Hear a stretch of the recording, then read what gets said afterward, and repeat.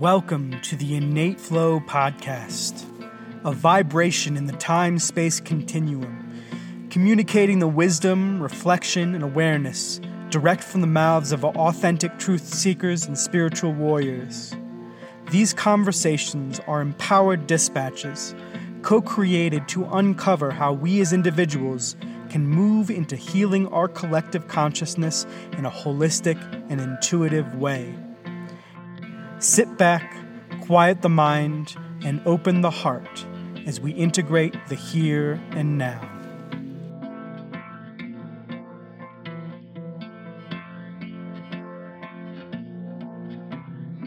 Brady Brewer is the spiritual DJ and 50% of the Inflow team.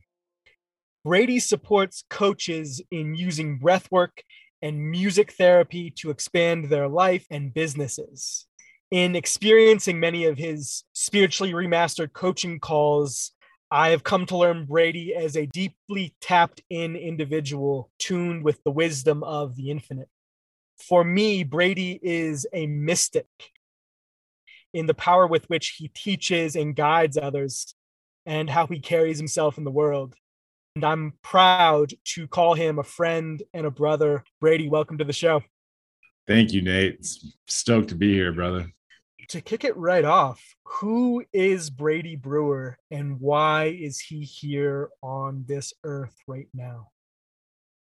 That's a really powerful question, man. You know, who we are can be as dynamic and simple as, as we want it to be ultimately. I am a soul that is here on a mission to bring people home to themselves. I am somebody who has identified in my own life the way that my emotions were played, which led to a result that brought me to, learning how to play my emotions myself. I'm a man who, grew up living in many places, encountering many difficulties and struggles. And at one point in life, I was so bought into life being hard that my mantra was just struggle better. If life is going to be hard and going to be a struggle, then I'm going to be really good at struggling. Since then, I've become a man who has identified, well, how much easier can I live my life? How much more simply can I live my life? And so I am a soul-driven being who is really excited to just get in the world, share my gifts, be in the world, and live the most fulfilling life I can encounter.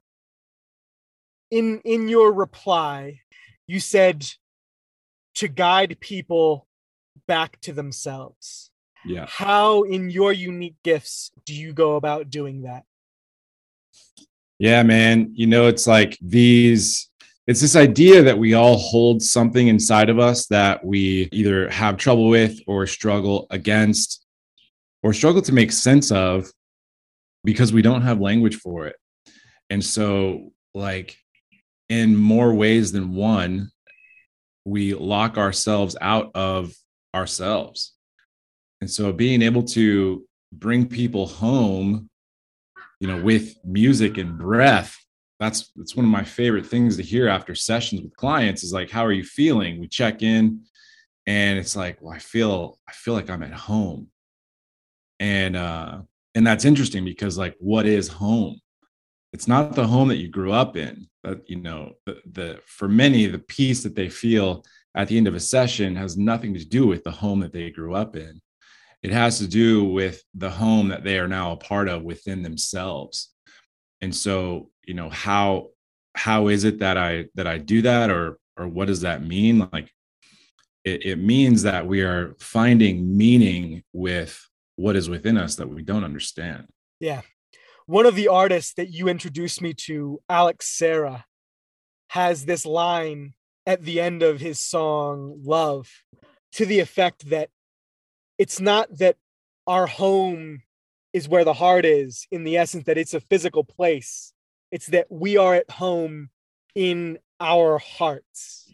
And when we can truly ground through our breath, through our connection, through our attunement with music in how we define meaning, then we are truly able to find a sense of peace, a sense of home, a sense of ultimately connection with our soul. Nailed it. Yeah, man. I love Beautiful. that song. Just Yeah. want to jump into that sunset and never come back. Mhm. A Sunny principle side. that I've found true in life is that we gravitate towards teaching what it is that we need to learn. You mentioned going through this paradigm of like starting with, all right, I need to struggle better. How has that evolved into you teaching that spark, teaching that gift that you need to learn most?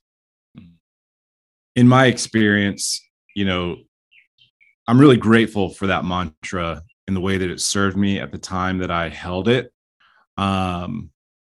Because as I was coming into myself, or as I was coming into my own, as I was discovering myself, there's many ways we can say that. And I also invite you into the idea that, as we grow and become more and more aware of ourselves, like our soul, our unique energy signature is coming deeper and deeper in. And and so with that awareness that was once outside of you coming inside of you, or in my experience, what was outside of me coming inside of me, um, I became aware of what it was about my life that made it hard. And that's to say that, like, when I was a kid, I thought my parents were superheroes.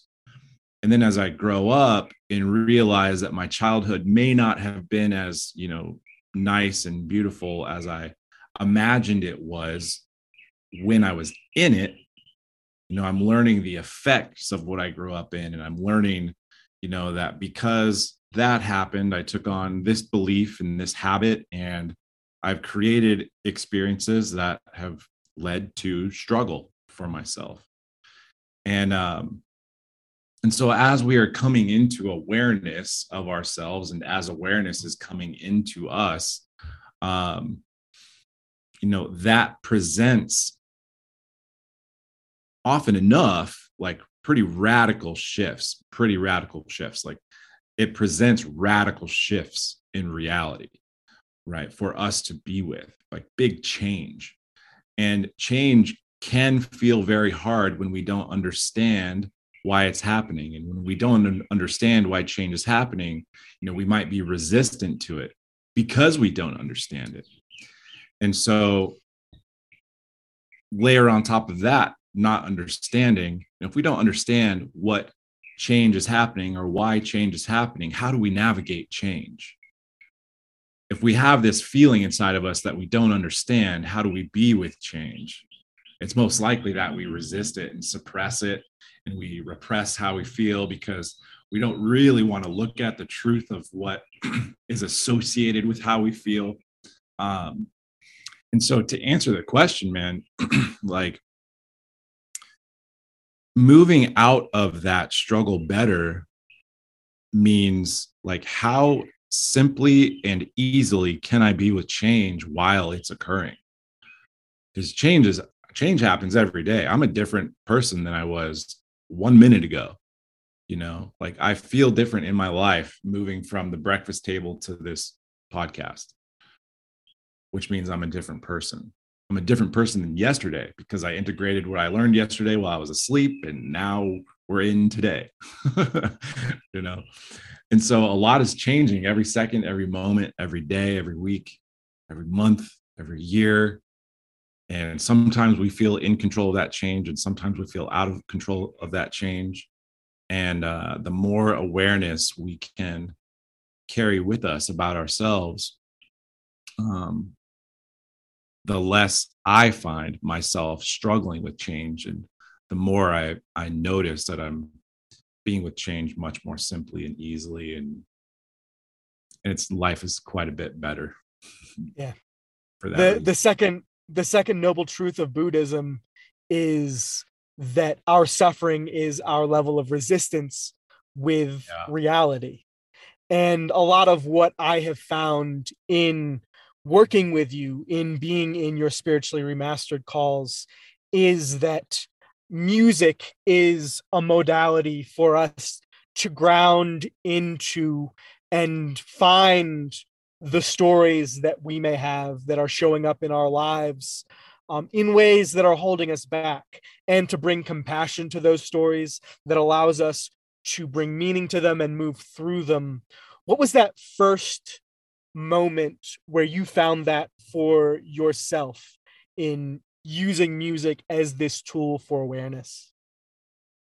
Man, I was doing that before I knew I was doing that.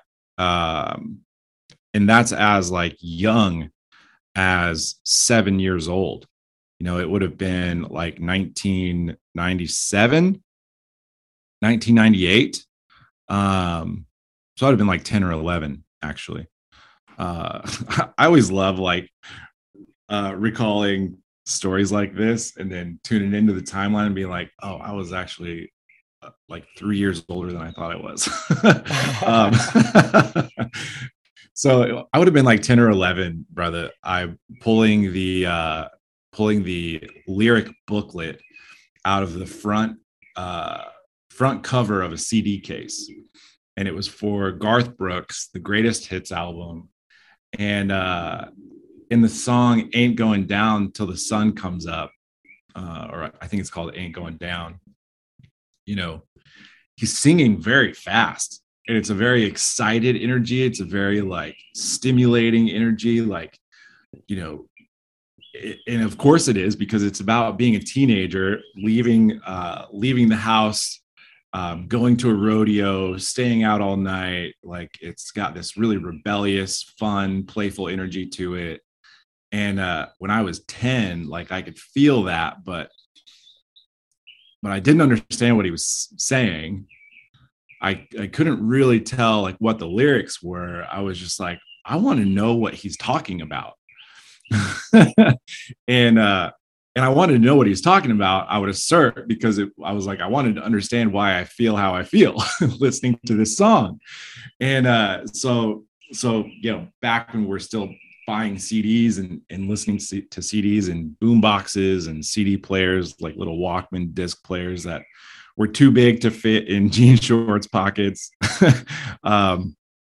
like in cargo shorts pockets. I pulled that booklet out of the front case of that plastic CD case and started reading the lyrics, and that was the first time.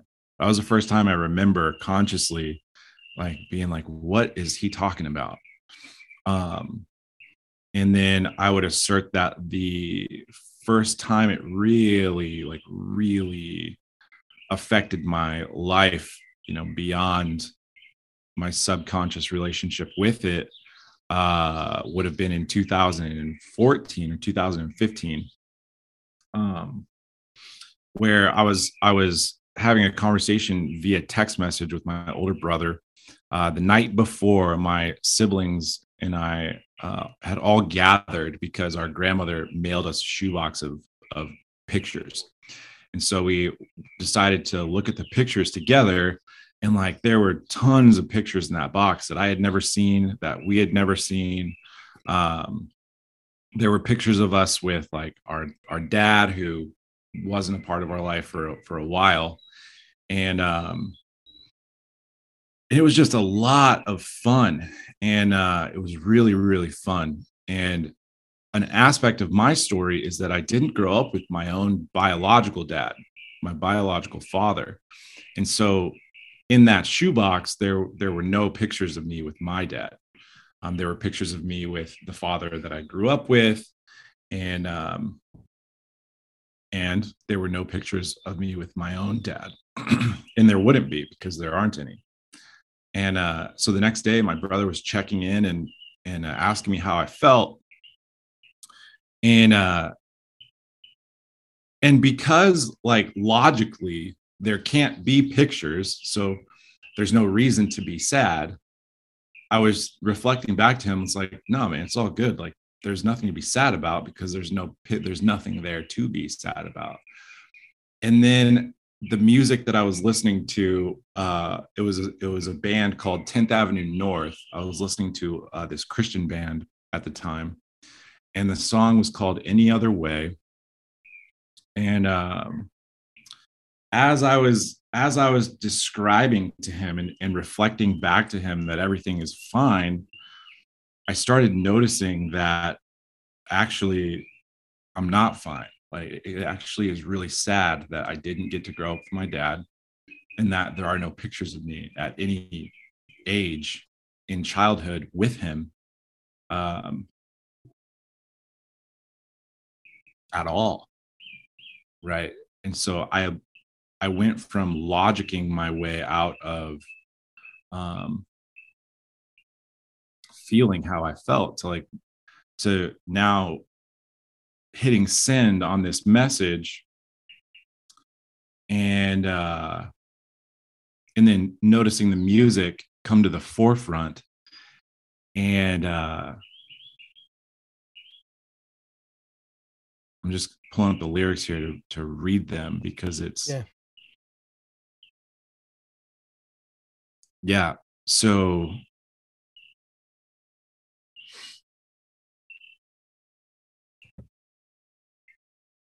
yeah, so I send this message, and I'm like logicking my way out of feeling what there is to feel. And then all of a sudden the music comes in moves from the background of my experience to the foreground of my experience. I hit send on this message, and the first lyric I hear is, "So let's not pretend. Stop your parade trying to convince me that you're all right and everything's okay. Do you even know me?" And so it's like, as I was convincing myself that I was okay, I was pretending without knowing that I was pretending. And then I hear God, drop into my awareness and be like, "Stop trying to convince me that you're okay, bro. Like, you're not okay. You're not okay. And it's okay that you're not okay. Because I already know who you are and all the things that kept us apart. So reach in and touch my scars and know the price I paid for your heart." And so when we integrate this idea of God being something inside of us instead of God being something outside of us, that was an invitation from my higher self, from my soul, from God, to like reach into the sadness that I was feeling, right? Reach into that scar of not having gotten to grow up with my dad, and like know it and get to know it. Yeah. What I'm hearing within this is that, without knowing it, you are being supported through coping mechanisms, spiritual bypass of, just shutting out, pushing all of the uncomfortable emotions, those dense, heavy emotions, the fear, the guilt, the shame, the, whatever it may be that was coming up. The music allowed you, in connection with your highest self, with your soul, to tap into that deeper level and allow this density to come up so that it could be outwardly expressed and processed and moved through and integrated. Yes. That in that moment, realizing that I could choose to like just be sad. Like, it was perfect. The home in your heart was perfect. Yeah. Absolutely. So something that we all experience on this hero's journey is this death of the old identity, and that allows the new to be born or reborn, because it's this spiral of ourselves in finding ourselves where we once were as a new person. What was the first experiencing or crisis of that fracturing of consciousness on your journey to get where you are presently? So what I'm hearing there is on the hero's journey, we encounter death within ourselves, and then we eventually spiral back around to that experience. Right.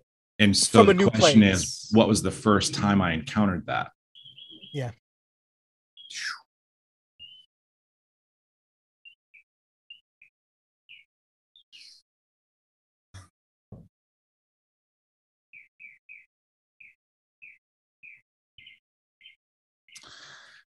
What's coming up for me right now, like my family, my father figure that raised me was in the oil industry.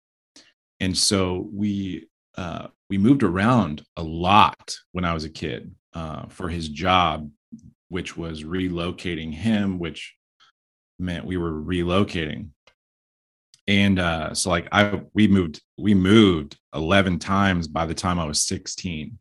Like I was in different schools all throughout grade school, uh, middle school, and then even after my parents divorced, or after my mom divorced him. It doesn't matter how I say that, they got divorced. We even kept moving around. I went to 5 different high schools, and so it's like every time we moved, I encountered death. And then every time I entered a new school, I encountered life. This like rebirth. And so what's interesting about your question is that I got I received an opportunity to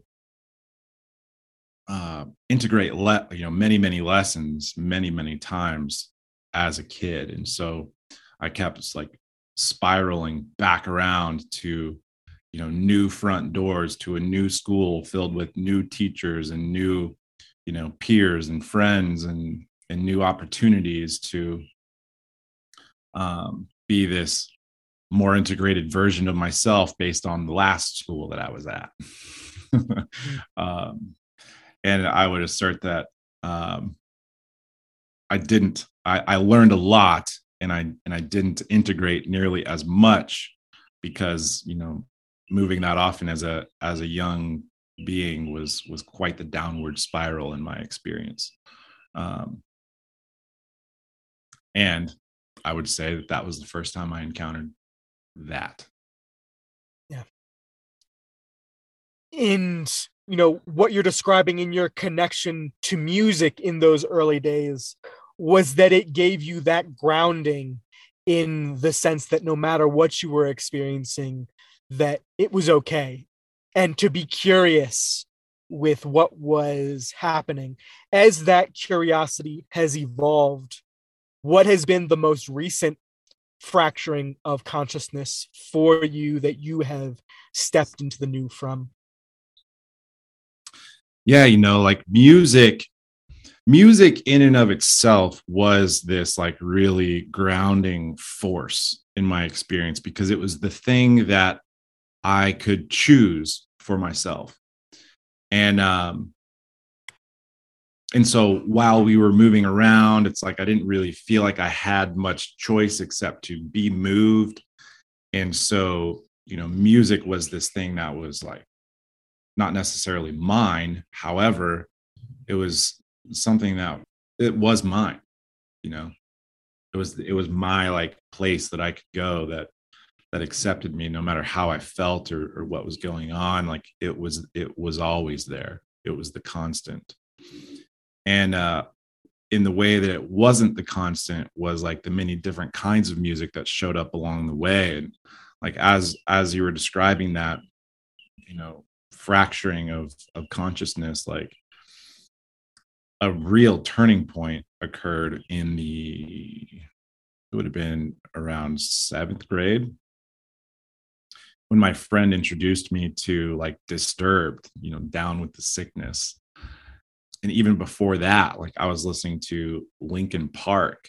And so here I am in this, like, at the back end of this downward spiral. I'm like a teenager and quite withdrawn internally. Like externally expressed, I had friends, this, that, and the other. And like there was a lot of inner turmoil. And I know that's true because, you know, like that, the Paper Cut album by Linkin Park, like Crawling in the Dark. Yeah, that's really what's at the front of my mind right now, because I was reflecting on it last night. Um, it was so present, like crawling in the dark. These wounds, they will not heal. I'm All that declaring angst. as a Yeah. teenager, like that I have wounds and they're not healing. and then I go get down with the sickness with Disturb. Um, so like, so what was the question again? Because like The fractured fracturing of aspect. consciousness. Yeah. What I'm hearing in that is that music can be this outlet for that transgressive energy. And I remember back in 7th grade, 8th grade, I was listening to a lot of Nas, a lot of Eminem, like a lot of like gangster rap, angry hip hop that Mm-hmm. was mirroring a lot of that, these, emotions of anger at the world that I had no context for understanding because they were very new to me, and coming into these hormones that I was feeling and feeling like, how do I fit in this world?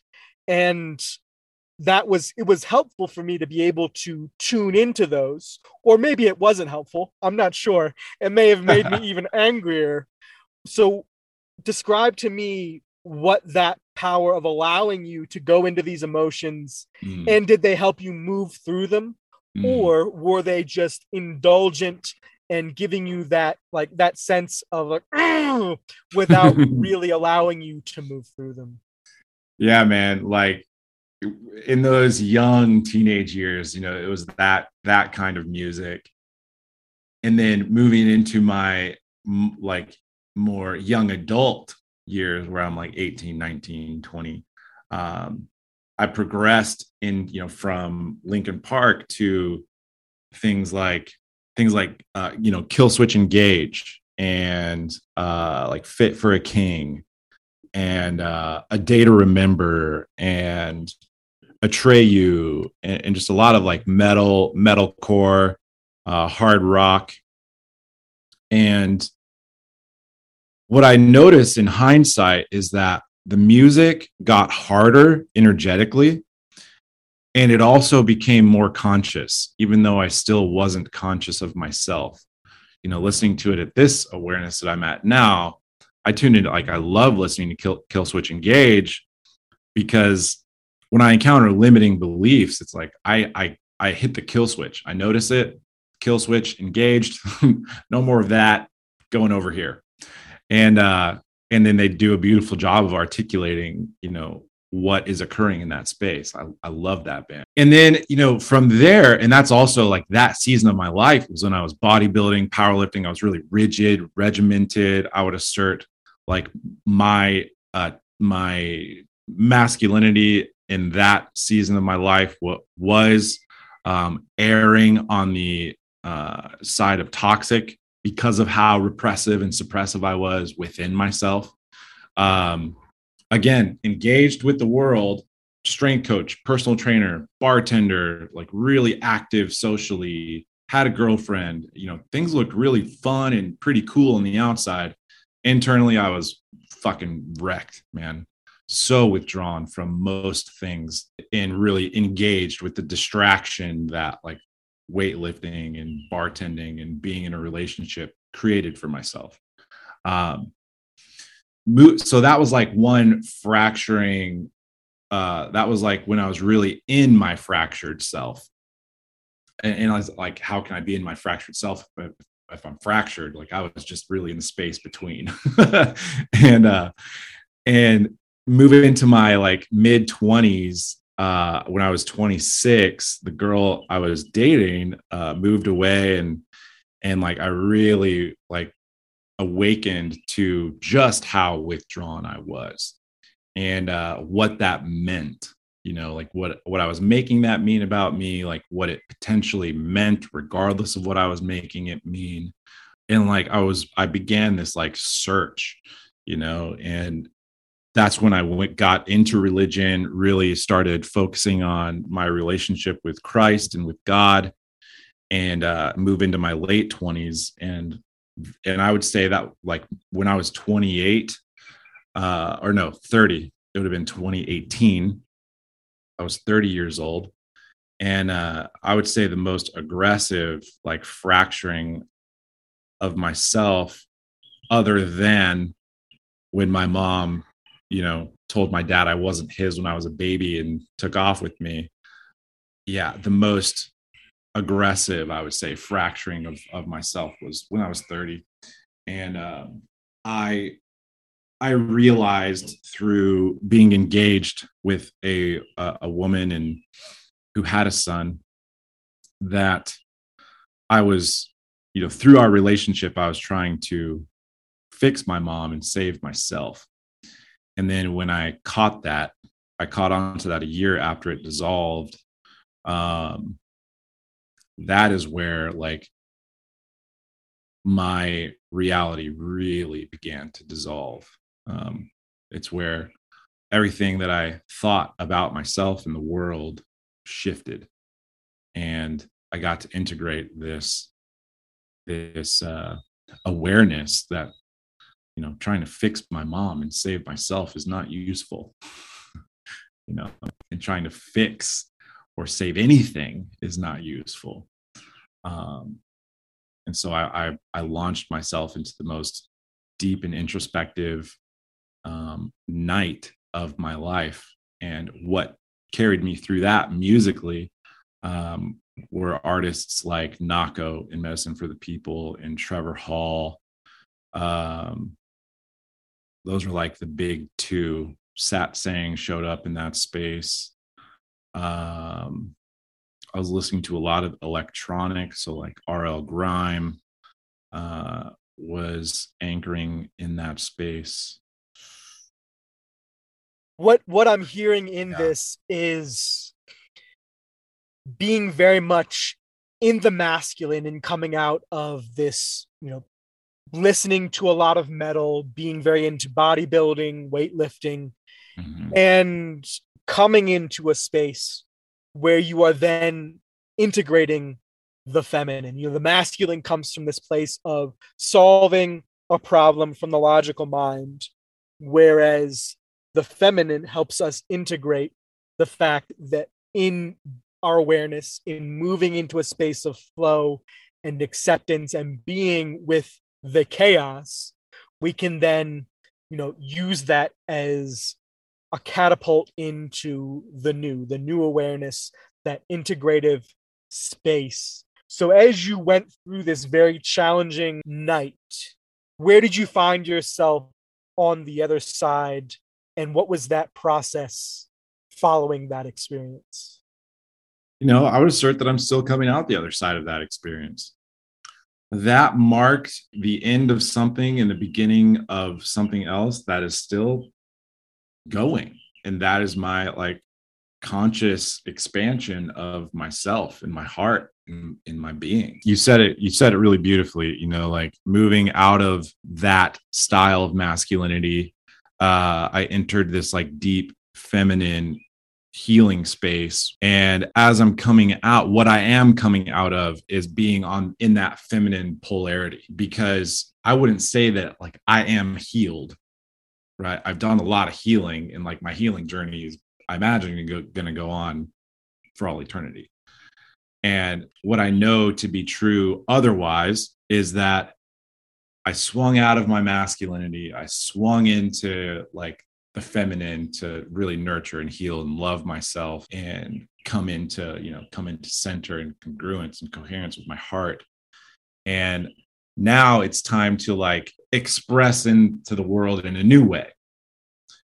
And so as I'm swinging out of that feminine polarity, I've noticed like resistance of re-entering my masculine polarity, because back then it wasn't good for me. And so now I'm like reshaping and redeveloping my relationship as I'm swinging back out of like my deep, deep healing, and back into my like re-engagement with the world, right, at large. And so what it's turning into, to really answer the question here, is it's coming into like finding harmony in this like unification of my masculine and of my feminine, so that I can really be with that structure and provide myself, some rigidity and some of that focused intention, in like king warrior energy, and then like really harmonize it with my lover magician in that, feminine space, where now like here's this creative flowing energy that I ultimately am just a channel for. Not that I am a channel, right? Although I am like a vessel. I'm a vessel for God source to come into and then experience reality. um so like here's this energy of my soul just like really stoked to like be a part of the world. And then uh which can feel a bit chaotic because it's coming in and expressing. It's like, I want to go do that, I want to go do that, and like, oh, happy distraction over there, oh, purpose and intent over there. Like, and now here's my mask going to be like, okay, sweet, here's what we get to do to really direct that and focus that and send it in a direction that's of service to like my evolution, my highest evolution, and the highest evolution of the world. And so yeah, brother, like as I'm coming out of that dark night and moving into the dawn and the day, it's really just this potent process for me of just harmonizing. Before you even said it, the warrior king was coming through to me as the archetype that you are integrating Yeah. in this space of allowing and really feeling into how that energy, that soul energy, gets to be directed in your gifts, powerfully expressed out into the world. Last year, you joined with Will Burnett to bring your gifts of music into the inflow educational container. What has that process been like for you in stepping into that space of co-creation with Will? Yeah, man. Like I would like concur that warrior king energy being very present to really step into ownership and responsibility. And then there's also this like, I really admire and appreciate the like the warrior sage energy.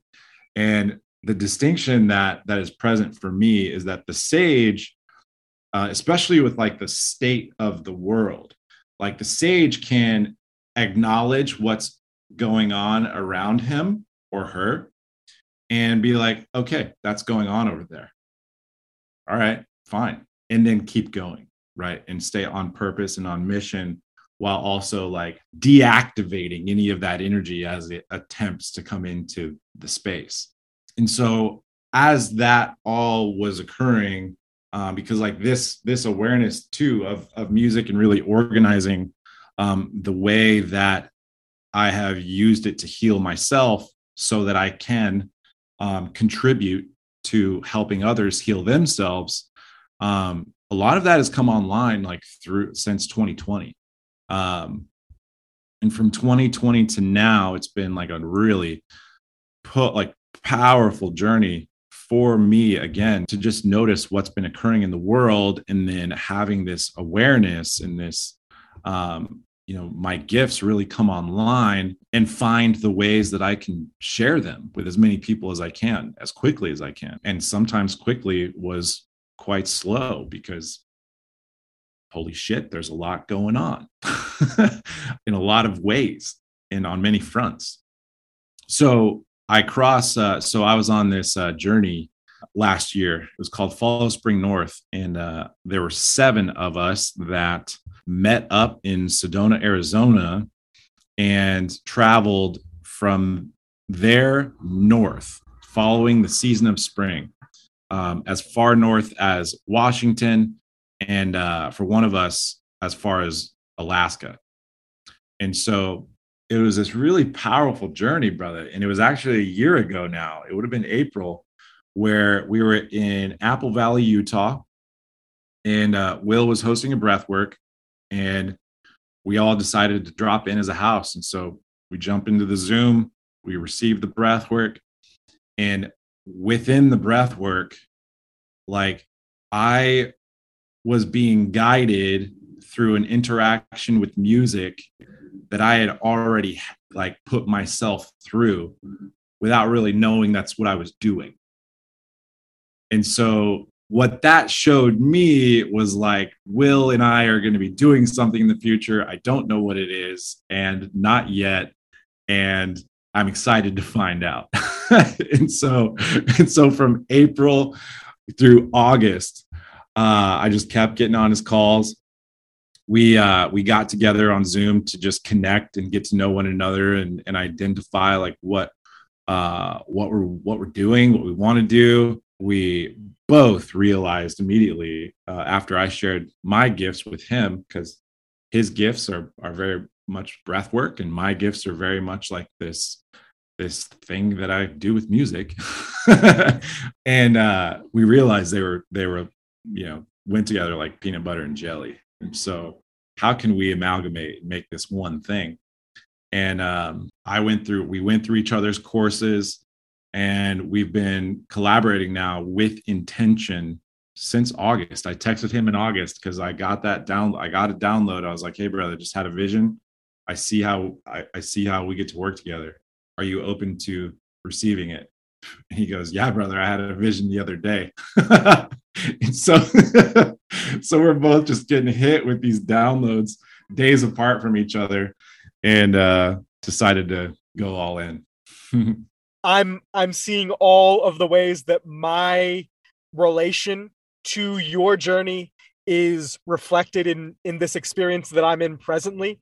It was around this time last year that I was here in Taos, where I am presently, and was first stepping into experimenting with nomad life to see how it worked in doing these 2-week journeys, coming down from Denver into Taos, spending 2 weeks in the back country by the river and the hot springs, and then came back and over the summer connected with Grant Thomas, who at the time had just come back from Follow Spring North, and was like, hey, just went through, because we were talking about breath work, we were jamming on psychedelics, all of these different synchronous things. And he's like, yeah, I just went through this breathwork certification with Will Burnett. And I was like, interesting. And was telling me about Follow Spring North, and listened to a podcast that Ben Joy did with Sean Lazio about their experience.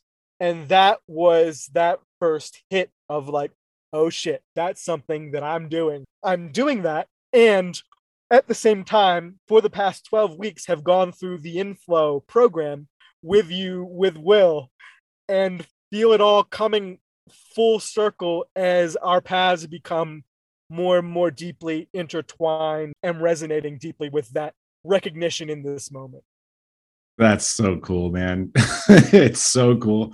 Like connecting the dots backwards is such a fun game to play, because we get to see like how we were prepared and just like given everything we needed. We were brought the allies, we were brought tools, we were brought to the place and time that we got to be to like choose to engage the allies and tools. The hero's journey. We find ourselves on the spiral again, to find ourselves where we once were as different connected people. Yeah, it's like we're the same people and we're different people in the same place, which is also a different place. Yeah. Music as the mirror is something that you have really guided me into recognition of. Yeah. The same way that psychedelics function as that mirror. How have psychedelics supported your journey and your connection with music? Yeah, man. The back, to throw it back to the beginning of the Dark Night, or I would even say just like the start of a different night. When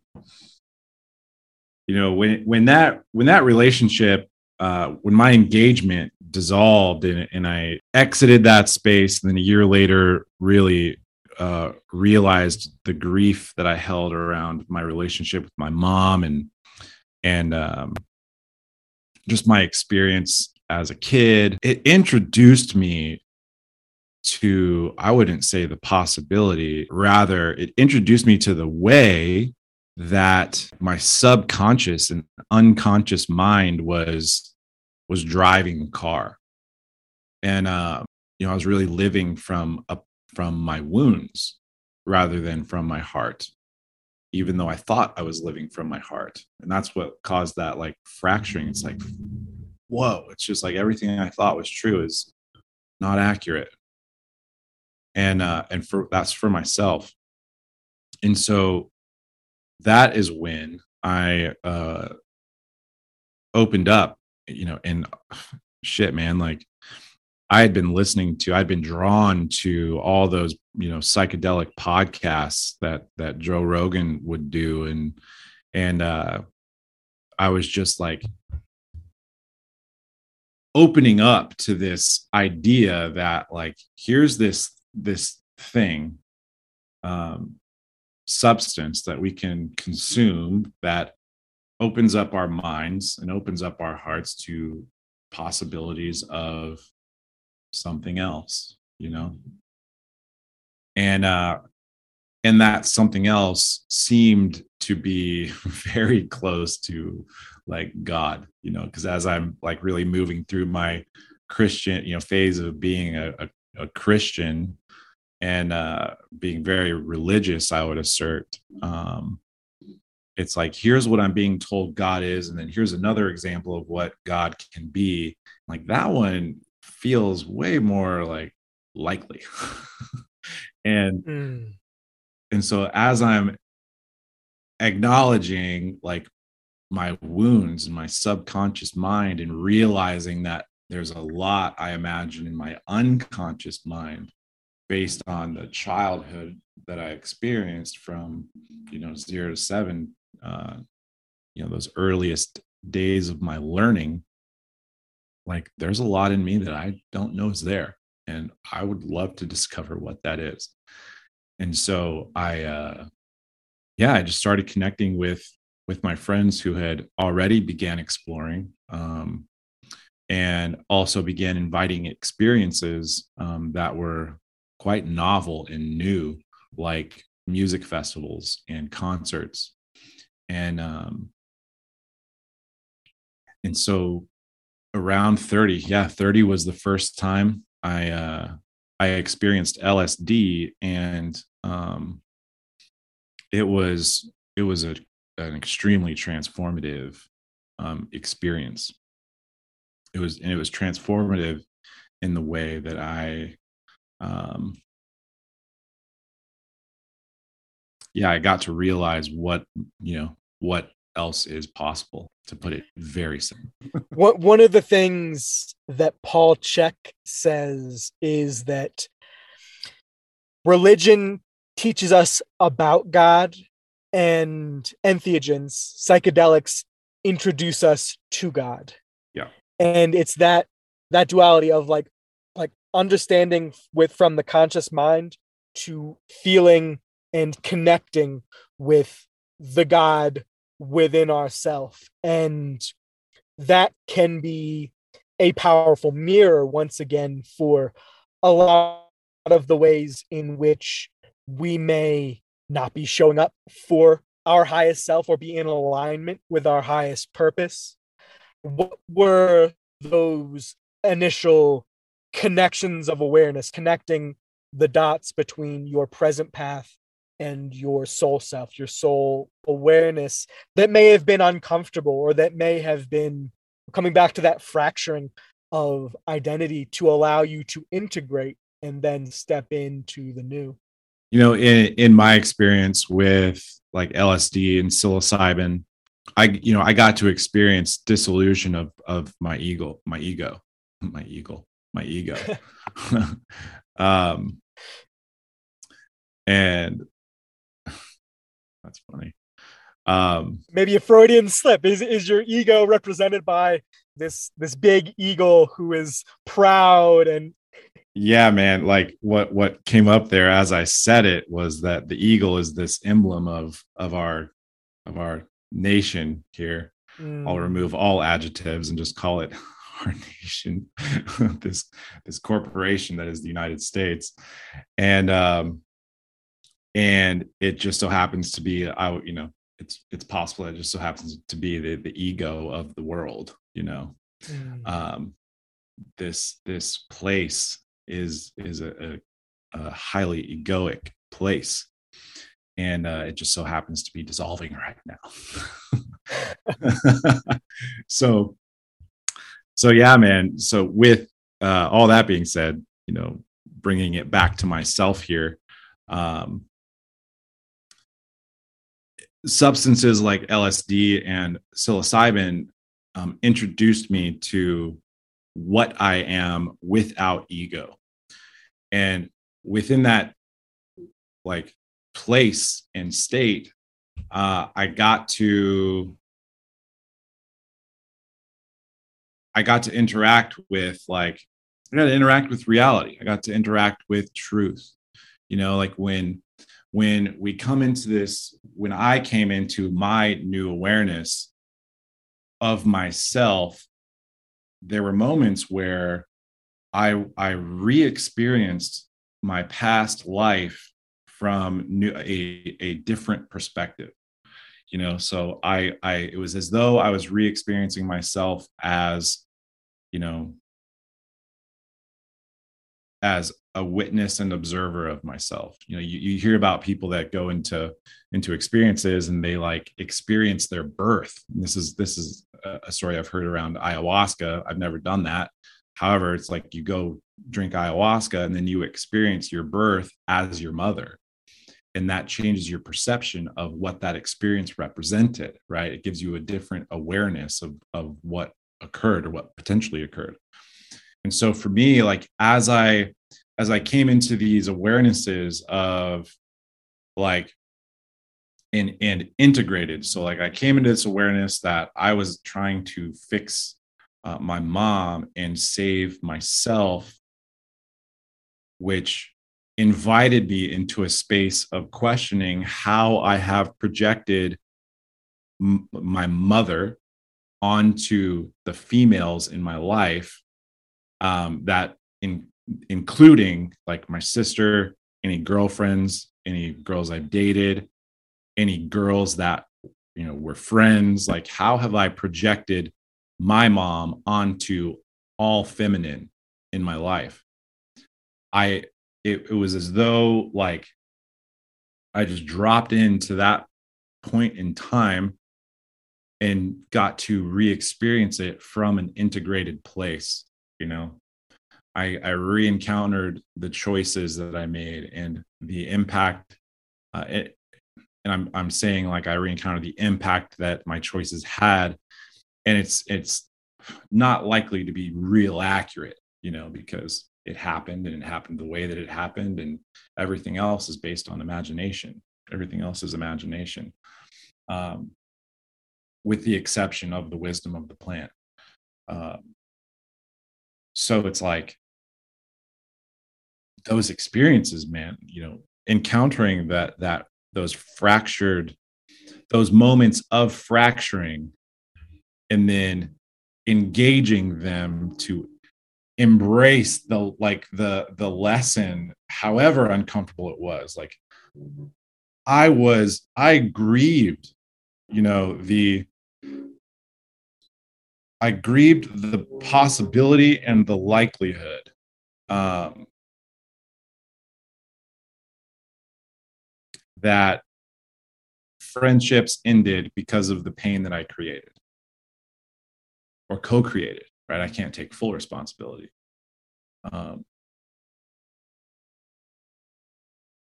and like that was really, it was really uncomfortable, man. Like, and it was a blessing. It was a beautiful blessing. It was like going back to that story from um, hearing God in that song and really realizing my pain around not having pictures with my father. It's like those moments are perfect. what you're describing in your relationship with your mother, to tune into that within the training camp for the soul structure. The mother represents the relationship to self. Mm-hmm. And in trying to fix your mother, you were really trying to fix yourself. And in seeing that judgment within yourself that you had towards yourself, and also the archetype of the mother as represented through all of the feminine the relationship you have with the feminine in the world. I imagine healing that is also allowing you to step more into that flow, that chaos that allows you to then reintegrate that king sage, that, being a home in the heart, that presence with what you're experiencing, that you can then reorient yourself to the world from a more actualized, individualized place. Yeah, man. Like in my experience, that my experience with training camp for the soul was really powerful, because that was the first time I was introduced to really just relating with my energy. They say, even if you didn't grow up with your dad, like, focus on your biological dad, focus on your biological father. Um, and that, like, forced me into this space of, receiving those prompts and receiving those triggers, and really sensing my father's energy in me, even though I wasn't, steeped in it, or even though I hadn't learned directly from it. Like, it allowed me to interact with the energy that lived within me, that was his, or that is his. So it's this really, like, unfamiliar energy, right? And I would assert that it was the aspect of me that, like, it's that thing that was in me that, like, there was something just, like, doesn't feel right, and I don't understand. Like, what is this? Um, like, am I going to be stuck with this thing that just feels off and wrong forever? It was that kind of thing. So I go into a training camp for the soul, and I started interacting with my father's energy as it was, as it is, and as it was in me, which was this really just mysterious presence. And then also started working more directly with my mom's energy. And so it went from just, like, doing my best to listen to podcasts and do this, that, and the other to learn and practice myself, to, like, really being guided and releasing my mind, and just, again, sensing what was present around these triggers. And I forgot where we started with that. It's all good.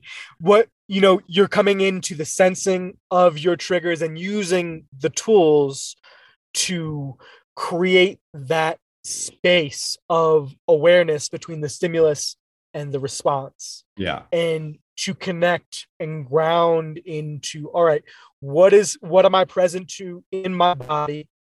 And then what is going to take me, what is going to anchor me into that I can then use the breath, use the power of music and meaning, and bring the awareness to my story so that I can, take that response from the most compassionate place, that responsibility, our ability to respond.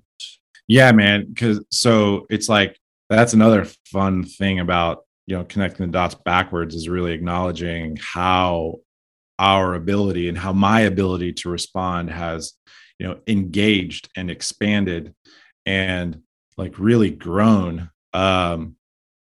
Because, in that experience of, being raised by my mom and another man, and, like, the circumstances that were a part of that, without the presence of my biological father, there was this really, like, powerful suppression and repression of myselfness, with withdrawing from myself, which kept me ignorant of myself. And then there was this like not knowing, even if that wasn't the case, there was this sense of like not knowing how, how to acknowledge it, or like how to be with it, or how to navigate, you know. And so like here's this thing that I'm repressing that my ability to respond to is quite minimal. And all of a sudden here I am, like sitting with it. here's this here's this energy that I know very little about.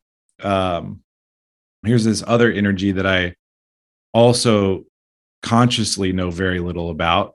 There were in both aspects, in both like realms of mother and father. It's like here's all this energy that like consciously I didn't know very much about. In coming into that space of responsibility, what are the biggest, or what is one big tool day to day that you could advise people to use who are stepping on to this path of self-knowledge, of self-awareness? Just want to acknowledge first that this conversation is really meta, in that like what we are talking about is simultaneously occurring in real time.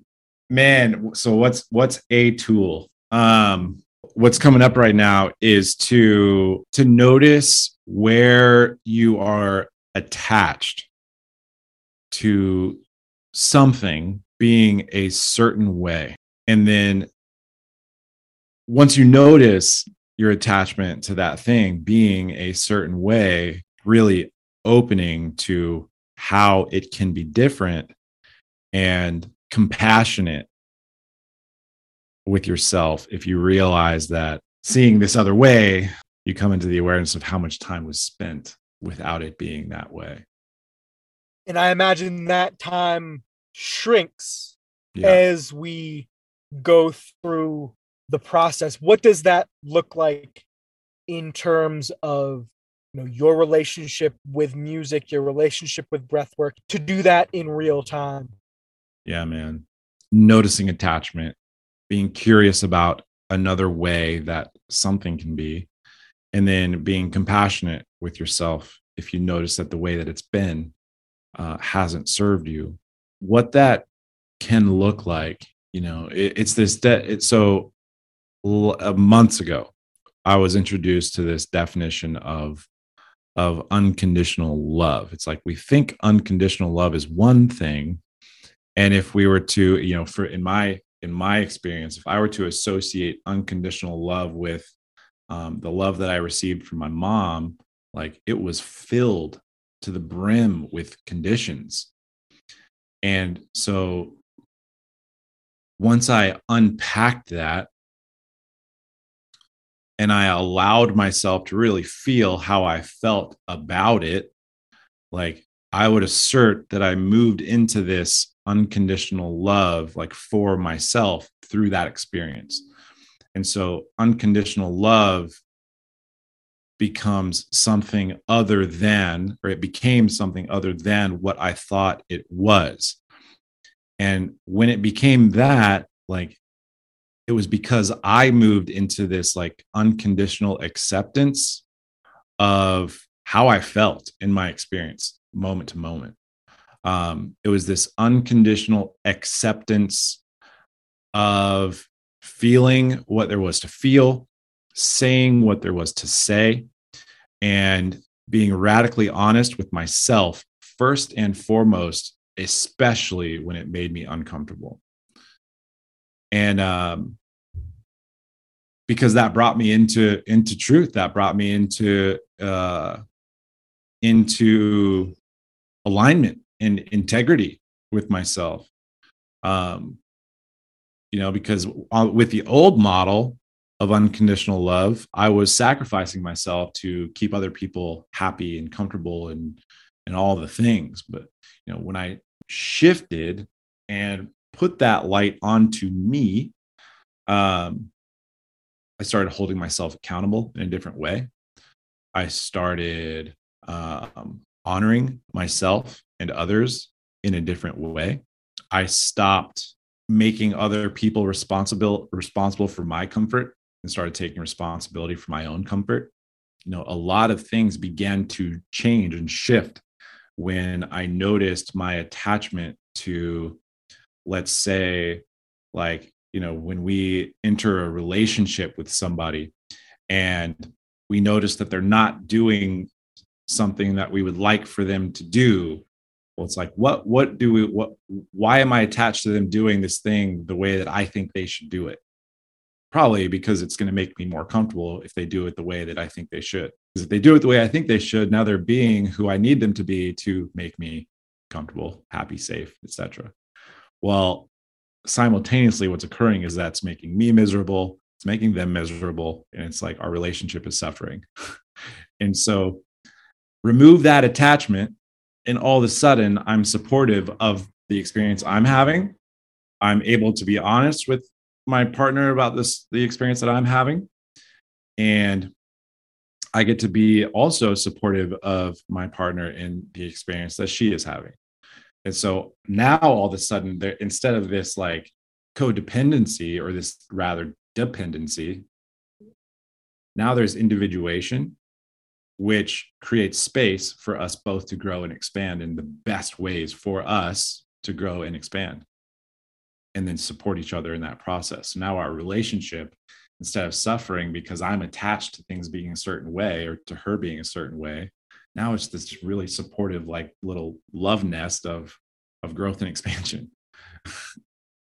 And so that's a way that it looks. I radically and unconditionally accept myself in a way that propels me forward and is supportive in the highest evolution of myself and everybody around me. And I imagine as you become more tapped into your connection with the divine, that is the channel to your, through your soul, to your sense of self, that you are able to bring to your inner child, or to the facet of yourself that is not experiencing what it needs, so that you are filling your own needs from inside rather than seeking that external validation, that external need, and are really anchoring into, all right, I'm present to what I'm experiencing. How can I create that space of safety, that space of love within? Oh, just love yourself. Just love yourself as this state of like a state of being. And it's really a meditative process of bringing yourself to that awareness of, first and foremost, showing up for yourself, coming back to the warrior king of like, all right, I am showing up for all of these different aspects of myself: the inner critic, the ego, the inner child, the shadow, and integrating all the aspects of myself and recognizing the different voices as they show up in my life, and knowing what to listen to when, from a space of compassion. From that space, you show up as the warrior king, as the sage king, in these different relationships from a space of empowerment, from a space of self-ownership and self-knowledge. Yes.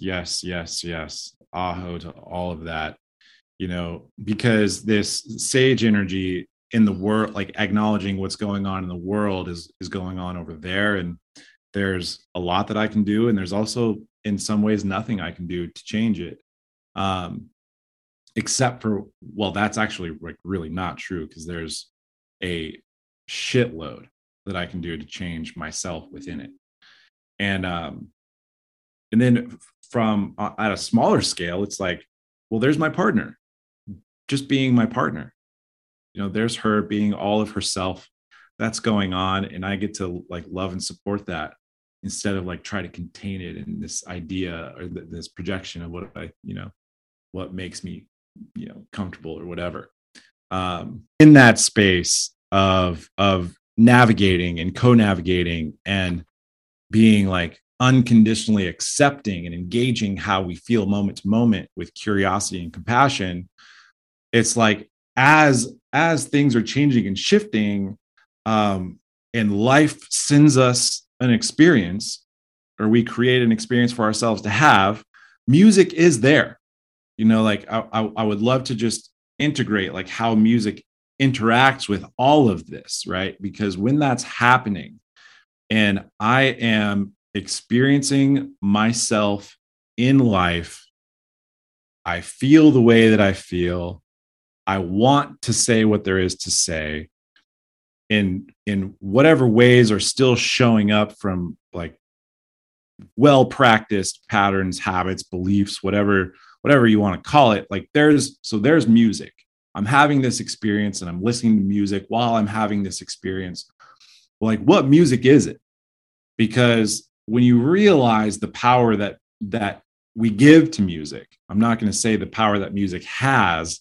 When we realize the power that we're giving to music, we get to acknowledge like, oh, music is showing me where I am, or music is holding me where I am. And when music is holding you where you are, like you'll know that's occurring because you're really like in the emotion.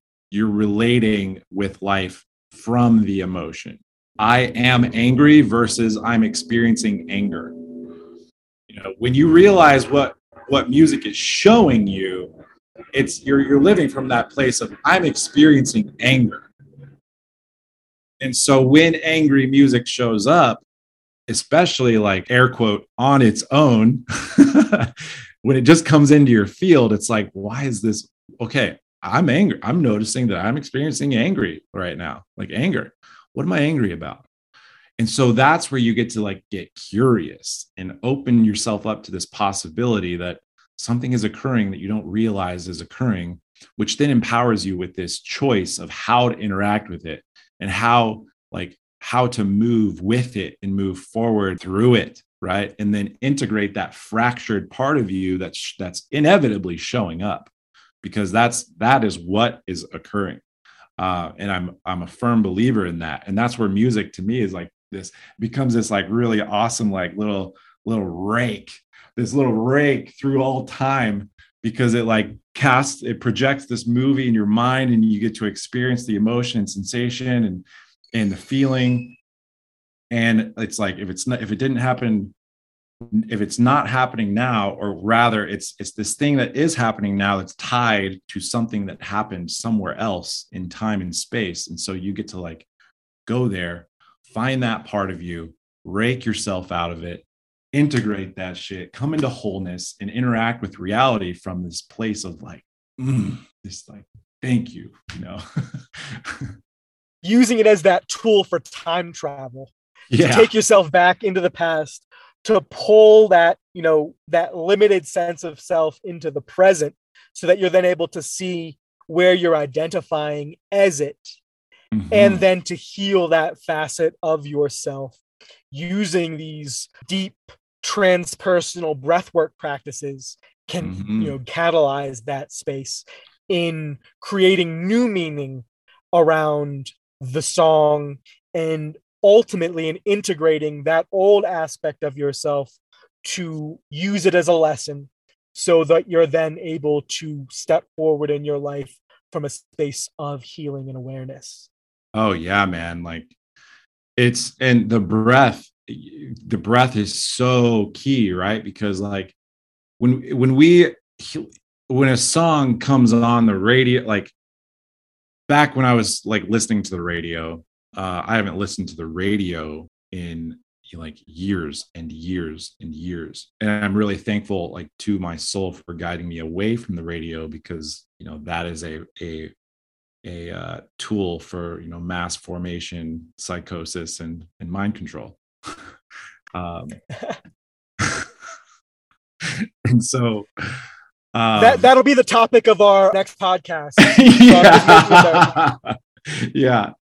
So this song comes on and it contains this emotion and this experience of ourselves that like makes us feel uncomfortable. And it, whatever that experience is, it's like, I don't want to go there, because I don't want to feel sad. I don't want to feel that sadness. I don't want to go there because like, I don't want to feel that anger. I don't want to feel like I don't want to be with that reality of what happened. And so we changed the song, and through like in that like 2 seconds it takes to change the song, we are automatically like shoving ourselves down and shoving our emotions away and shoving our experience away. And and what I invite anybody that's listening to this to do, and to begin noticing, like when you're in that like unconscious space of like, and like, listen, if you don't like the song, you're allowed to not like the song. And if there is energy associated with the song that you don't want to feel, I invite you to stop your finger from pushing that button and get curious. And the first thing that you get curious about is, what is my breath doing? Where is my breath? Because as soon as that happens, right? Like, what happens when like something really upregulating occurs in life? Our breath like goes into our throat and we enter that panic state. We fight, flight, freeze. And then what? You know what I mean? A lot of people just don't know what to do in that state or in that Well, we're space. reinforcing that old belief, that old pattern. Or they're, yeah, exactly. Or they move into that unconscious pattern of like executing from what they know and what is comfortable. And in as soon as you notice what your breath is doing, if it's high and if you're holding it, take a breath, right? Take a big, deep breath. Drive the breath into the belly and just exhale with a sigh of relief or just a sigh, right? Take another breath. Okay. Now, as you're breathing, your nervous system is beginning to downregulate, and this perceived threat becomes just this experience that you're having, and then you get to have the experience. Because like that threat of feeling what you don't want to feel, now it's an invitation, right? It moves from a threat to an invitation. And if you have the capacity, and this is something I work with people on, it's like cultivating the capacity to hold yourself through feeling what there is to feel, and to give yourself permission to say what there is to say honestly about it. Because like, you're the only one that's going to hear it. You can stop judging yourself as soon as you're ready to stop judging yourself, and allow yourself to really just be authentic with how you feel, not whatever. You're like one of the most authentic motherfuckers I've gotten to connect with. Received, brother. Thank you. Yeah, I'm honored to have been able to go to the places that we have together, man. When you're able to do that, like, instead of skipping the song, instead of skipping your experience, instead of, turning off your emotions, you really get to give yourself the opportunity to regulate and like have a choice. And when you start to choose yourself by choosing to listen to that song that contains the memory that, elicits that uncomfortable emotion, experience, sensation, whatever, like get ready to be surprised by what changes in your life. And in that choice is the freedom and the growth that Viktor Frankl talks about. Brady Brewer, where can people work with you? How can they engage with you if they have questions about the work you're doing and would like to dive deeper? Yeah, man. So the best place to find me, the easiest place to find me is Instagram. It's at the spiritual DJ. And the other place that you can connect with us is at inflow.co. And currently, when does this drop? This will likely drop in the next 2 weeks. Yeah. So with that being said, we've got class 4 of Inflow starting on May 12th. Inflow.co is the best place to connect with that. Instagram is the best place to connect with me. And reach out. Let's connect. Let's riff. Let's jam. I'm excited to support you in every way that I can. Beautiful, brother. Thank you so much for being on, for being true, for being authentic and present with this conversation, with this space. Sending you so much love. Be well. Yes, you too, brother. Love you guys.